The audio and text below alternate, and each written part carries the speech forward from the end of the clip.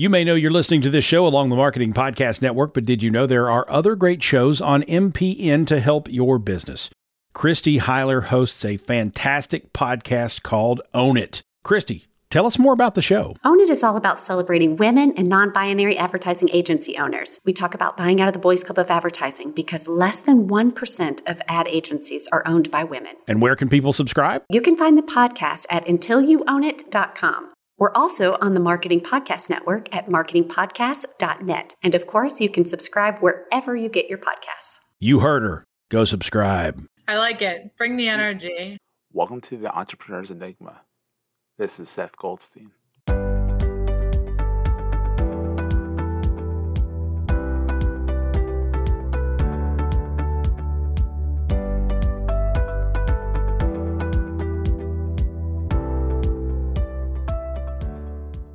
Hey, everybody. This is the first episode of Entrepreneur's Enigma where I have a guest. This is going to be very exciting. And none other than Chelsea Craig, who's an alumna of my alma mater, University of Delaware. She's a Blue Hen along with me. Blue Hens. Exactly. So I also learned that she was a b-ball player for the women's basketball team and that she's really tall.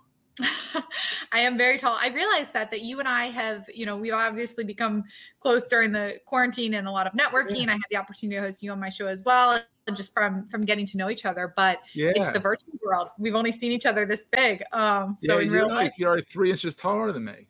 I'm very tall. Yeah, cameras hide that. It's awesome. Well, hence I saw. So you search for people on Google and they come up, and I found that she's up on the basketball team that way. And I was like, okay, cool. I'm like, but women's basketball, you can be short, you can be tall. It's not like men's basketball that they're like 25,000 feet tall. Starting height is like 6'5". Yeah, exactly. So I was like, all right. And I looked, I'm like, oh, she's 6'2". Mm-hmm. She actually was meant to be a basketball player. I was. Basketball or volleyball. Let's talk about Rhino Reviews. You are the CEO, the chief boss lady, the head honcho. Those are all the glamorous roles. We can also go with like the secretary, the admin, the bookkeeper, the accountant. It's how it is. When you're an entrepreneur, that's what it is. Mm-hmm. Now, is it only you or it's you and a whole team, right? Yeah, so I do have some contracted help, which has been an incredible lifesaver. Some key players just as we've grown, but the majority of the bulk work, I would say, still falls. It's also probably just myself. I'm a little type A, so not wanting to relinquish any of that control yet.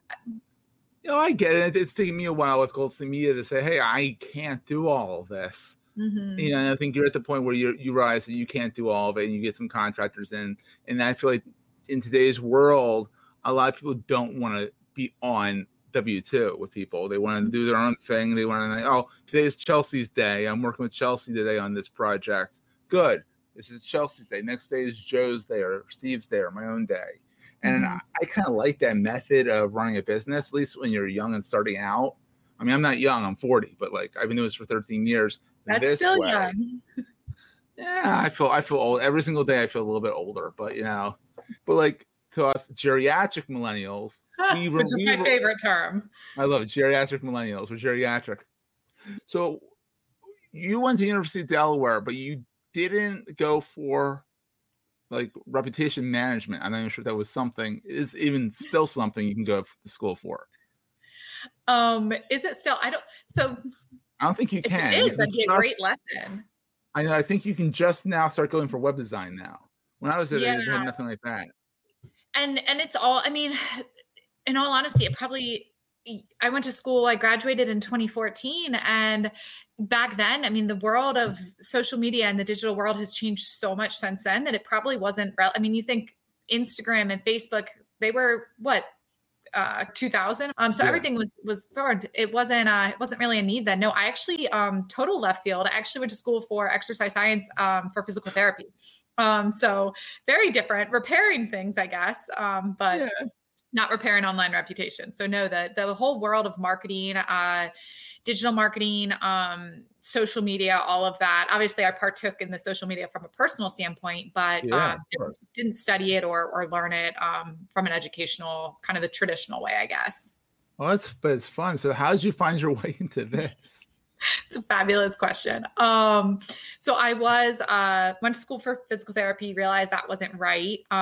Did what most people did and kind of panicked, went to a job fair and ended up getting a internship that turned into a sales role at Frito-Lay PepsiCo. Fabulous company, right? Yeah. Talk about a company that also you're very excited when you get the welcome basket and it's filled with like Doritos and Fritos and Tostitos. Yeah, amazing. Yeah, I'm hungry now. Thanks. It's about that lunchtime too. Was with Frito-Lay for just over 3 years. Really loved the company. Incredible learnings. Really, they did an incredible job focusing on like personal development and growth, and just developing you both as an employee, but also more just as an individual person with a future in business. So fabulous experience there. Can't say enough, but it just wasn't right for me. And I, joined the world and said, okay, well, what's the right way to kind of pivot out of this and open up my network again? So I'll do what most people do. For some reason, it's socially acceptable to go back and get more education, spend a large sum of money on further education without really the intent and knowing why I was doing it. So what I made me there, I studied for the GMAT, was accepted at Darden, and had the full intention to go get my MBA and try and figure out what I was going to do next. After 3 years in the working world, I thought I deserved a bit of a break.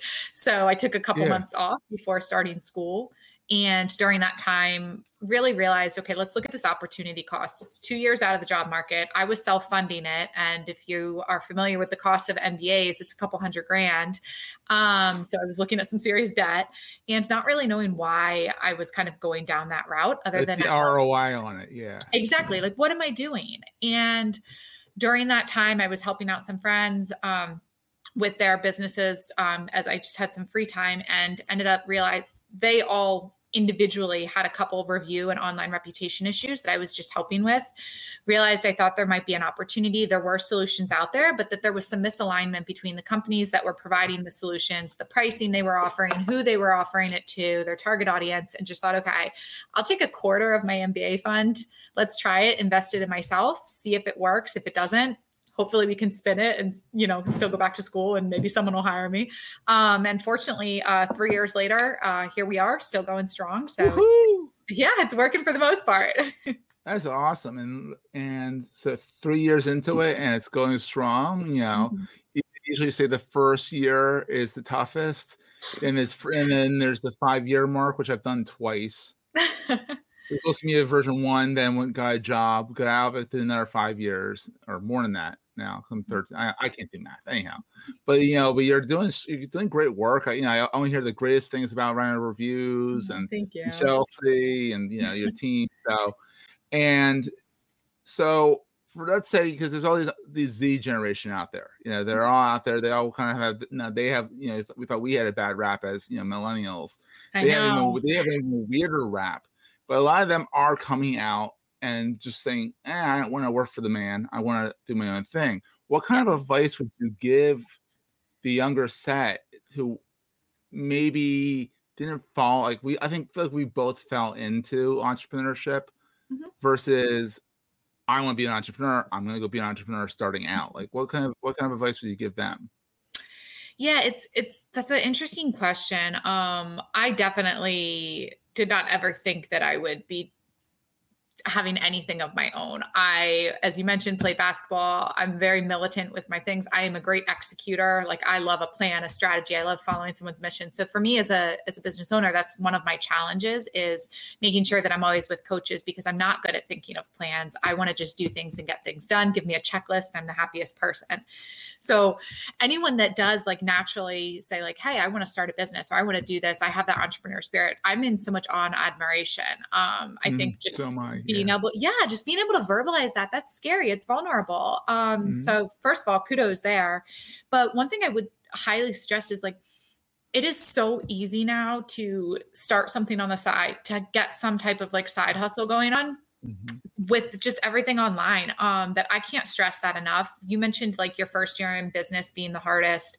While I feel like every year has been challenging, I think for us, my first year was really hard because I didn't I thought I knew what people were going to want. I thought I knew what customers want. We launched the business and I thought, this is great. We're going to be an overnight success. And we couldn't have been more wrong. We realized 8 months in, after really listening to customer and prospect feedback, what we were missing.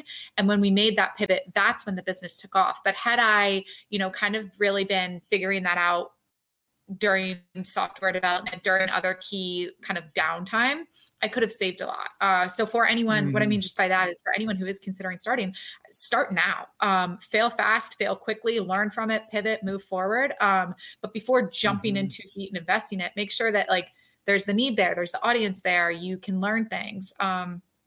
But yeah, start now if you're thinking about it. There's never. Yeah, there's always a side hustle. Always a side hustle. I mean, get a job with the man to pay the bills, and then do everything on the side. I mean, and I it's kind of funny. Like you said, like you said 3 years into it, you said like the first year or two, you had to pivot and change things. You know how many times in 13 years I've pivoted and changed things? Like flew by the seat of my pants. I was a journalism major at Delaware. I was in journals for 6 years. And honestly, to this day, I'm still flying by the seat of my pants. 13 years at it, I'm like, oh, we need a process for that? Oh, that would make more sense. I feel like all of those experiences are unique too. And I mean, at the end of the day, say it about sales. At the end of the day, sales is sales. The product is interchangeable. Business is kind of that way too. And, we always laugh when I'm first onboarding clients, we'll try and walk them through our processes. And they say, well, our business is very unique. Every business is unique, but 80% of all businesses are also the exact same. And so by you having all these amazing experiences and kind of different life journeys, I feel like that's what makes you now successful and makes everything, Goldstein Media, the success that it is, because you're able to pull upon all these different like unique pieces and come into something with fresh eyes, new eyes, different eyes than what everyone else is doing. Yeah. Ironically, this was never supposed to be a 13-year journey. I remember, I think on your podcast, I said that it was supposed to be a means to an end to get a job. Oops. Hey, it's working. That's all I can say. But like, here's a question. I have I ordered these pod decks from Pod Deck, and they're a bunch of interview questions. I was going through them, and I was like, a lot of them were kind of like silly or not applicable to a business type podcast. But here's one. What would you do with an extra hour in the day? Sleep. That's what most people. I figured I'm curious. What would most people say? Probably sleep. Yeah. So I'm sure you experienced this during the pandemic. It really, this past year, working completely from home, I was always digital, but for some reason I always did everything in person. All my clients were all local. I still did all my networking in person. And being in the Philly area, anyone that's in 76 or, near that can understand driving is, probably any big city, but driving is just a headache. So when the pandemic happened, I realized I was getting like 4 hours of my day back from just not commuting and being only virtual. But I can't figure out where those extra hours went because it didn't feel any extra. But yeah, exactly. Sleep. Short answer, sleep. Probably sleep. Exactly. My thing is, I don't know what I would do. I probably would either sleep or do more work, or play with my kid. Maybe we'll say. Well, yeah. He never has enough time. He never has enough time with me, even if I give him more time. But my whole thing is with the in-person networking. That's a good question because I'm sitting here and I'm like, I'm still in the pandemic mode where it's like I don't want to go mash shoulders with people yet. I'm not there yet. There's the whole Delta variant out right now, and I'm like, my kid's not vaccinated. I'm like, I don't think I'm ready. I've gone back to my co-working space one day a week, but it's like how's this whole pandemic experience changed? Have you been back in person to networking?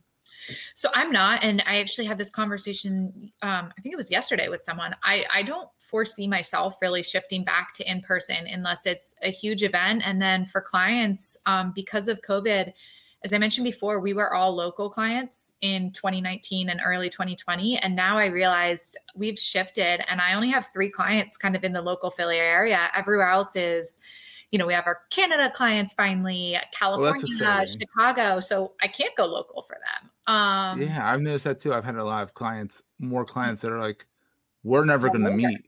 Yeah. Well, it sounds terrible, but it's so efficient to not meet in person. So we've kind of shifted. I've said we'll do quarterly meetings if we can in person. And then for networking, there's some fabulous groups out there. Shout out to Ben Hecht, Best of the Best. And I mean, there's too many to list, but he's one. Like on the Table of Four, that's where we met on Paradigm Marketing. Yeah, Vicky Hart. Absolutely. I love Vicky. Oh, Vicky's a riot. Yeah. And as long as those groups continue networking virtually, I don't see myself shifting back. I mean, even that situation, that's a New Jersey style networking group. I wouldn't have ever been in that group prior, being in the King of Prussia area. But. No, we're both Philly people. You're in King of Prussia. I'm in Doylestown, close to New Jersey, but like they're North Jersey. Yeah, I'm not making that commute. I actually got a deal from that. It's a therapist from that group. She was in there one day. We talked, we hit it off. She's in North Jersey. Okay. I would never have gotten that client if it wasn't for Vicky. So thank you, Vicky. She's the best. Oh my God. She's and talk about high energy and like bubbly and so much fun. And honestly, check out Table for Four. Mm-hmm. It's a great networking event for people to go out and meet people. Look, I met a fellow Blue Hen. It's local. Yeah, no, it's how did you choose Delaware? Like, because I mean, you're from Maryland, right? Maryland area. Yeah. Judging by your phone number, the area code. It is. I refuse. God, I think I don't know when I start claiming Philly as like home, but yeah. I mean, I moved out from Maryland in 2009, and God, that's longer than I want it to be. But I can't ever change my cell phone. That's like, that's core to who I am. So I'll have that 240 area code forever.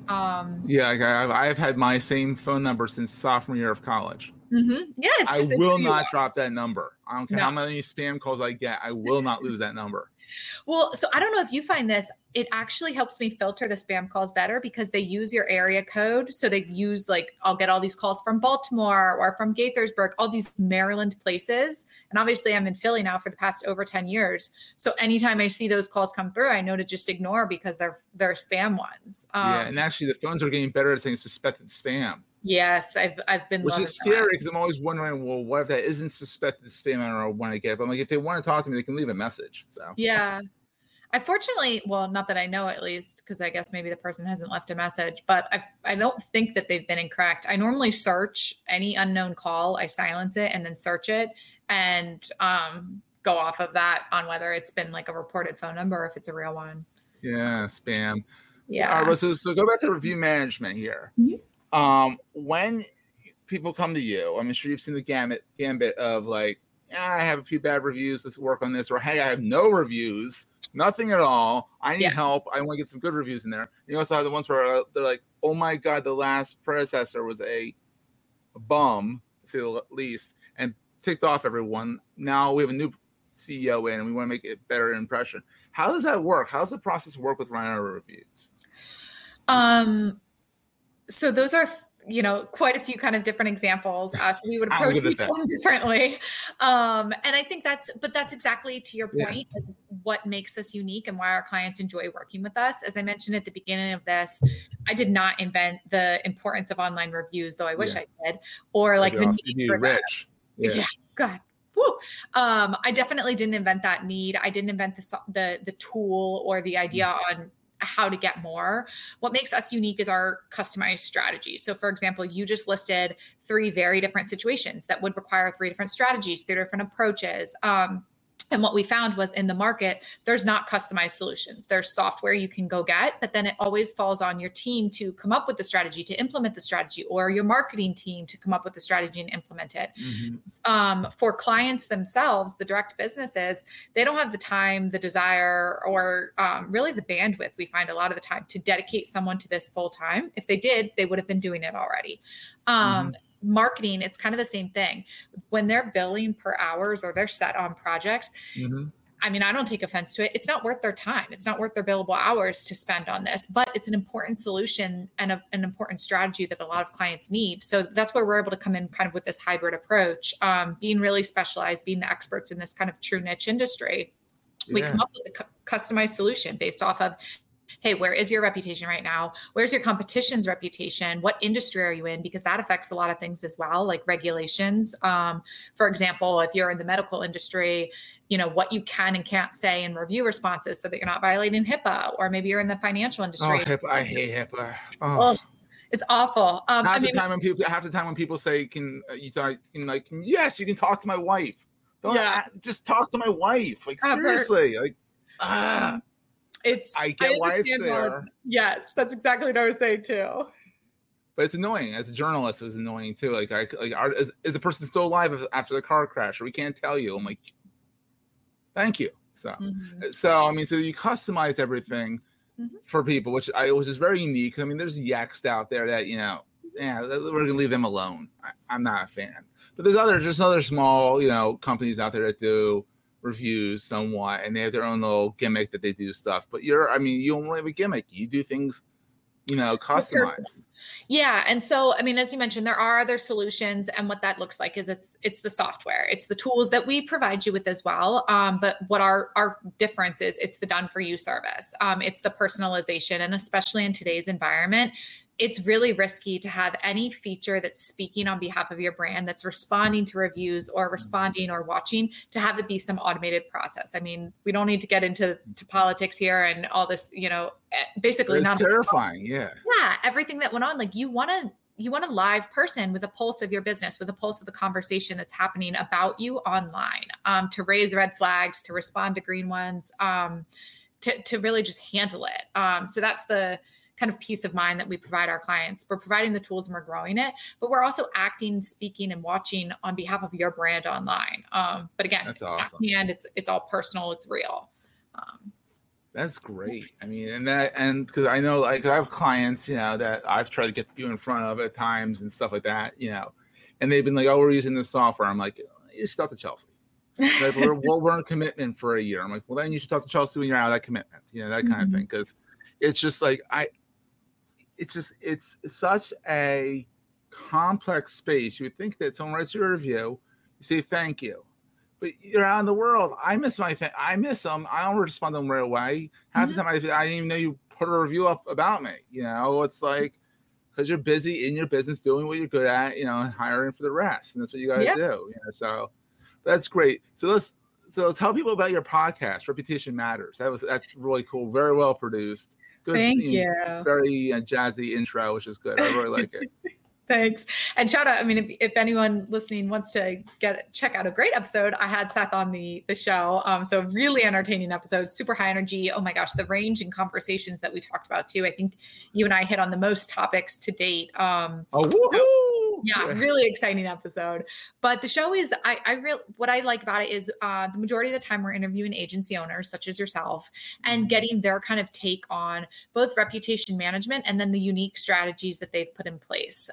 One thing that I really love is I use the definition a lot. If you were to ask someone what's their definition of small business, it's so wide. And I feel like it's that way with reputation management. So I love starting the show, just getting this industry's take on, hey, what does reputation management mean? And it's often shaped by experiences that they've had with clients. And then kind of moving forward, okay, what are their strategies? And again, it's so unique because each agency typically has their niche of clients they work with. So it's great getting their insights and their strategies for that specific niche, but then also realizing that, again, those are strategies that maybe they've always done it in the construction space because it works really well, but someone in the law industry really could pick up on that and take it there. So I really enjoy it. Great opportunity, again, also just to talk with really engaging, incredible people such as yourself. But yeah, highly recommend checking it out. We're on any platform that you listen to your podcast, download, give us 5 stars if we deserve it. Give us a rating. You deserve it. They're always good. I really enjoy them. You're very, you got a good bedside manner, and I enjoy it. Take it from some guy who's been doing podcasts for a little too long. But, so where can people find you online? Where are you most active? So people want to interact with you. Yeah, we are most active by far on LinkedIn. It's a great way to engage with just anyone and everyone. But yeah, so if you want to either just get more tips, our podcasts are published every Tuesday on LinkedIn at around 12 o'clock.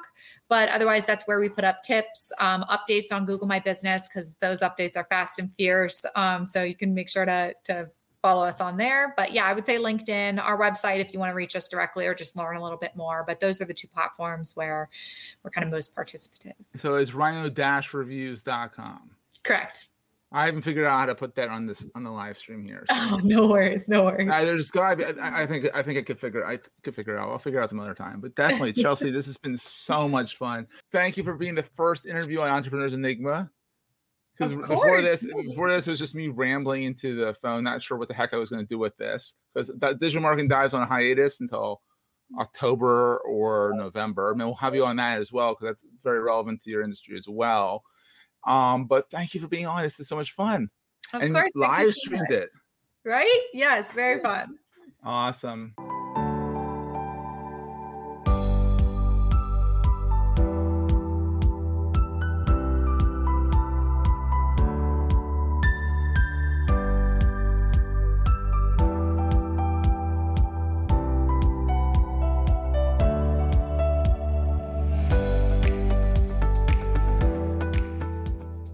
This podcast is heard along the Marketing Podcast Network. For more great marketing podcasts, visit marketingpodcasts.net.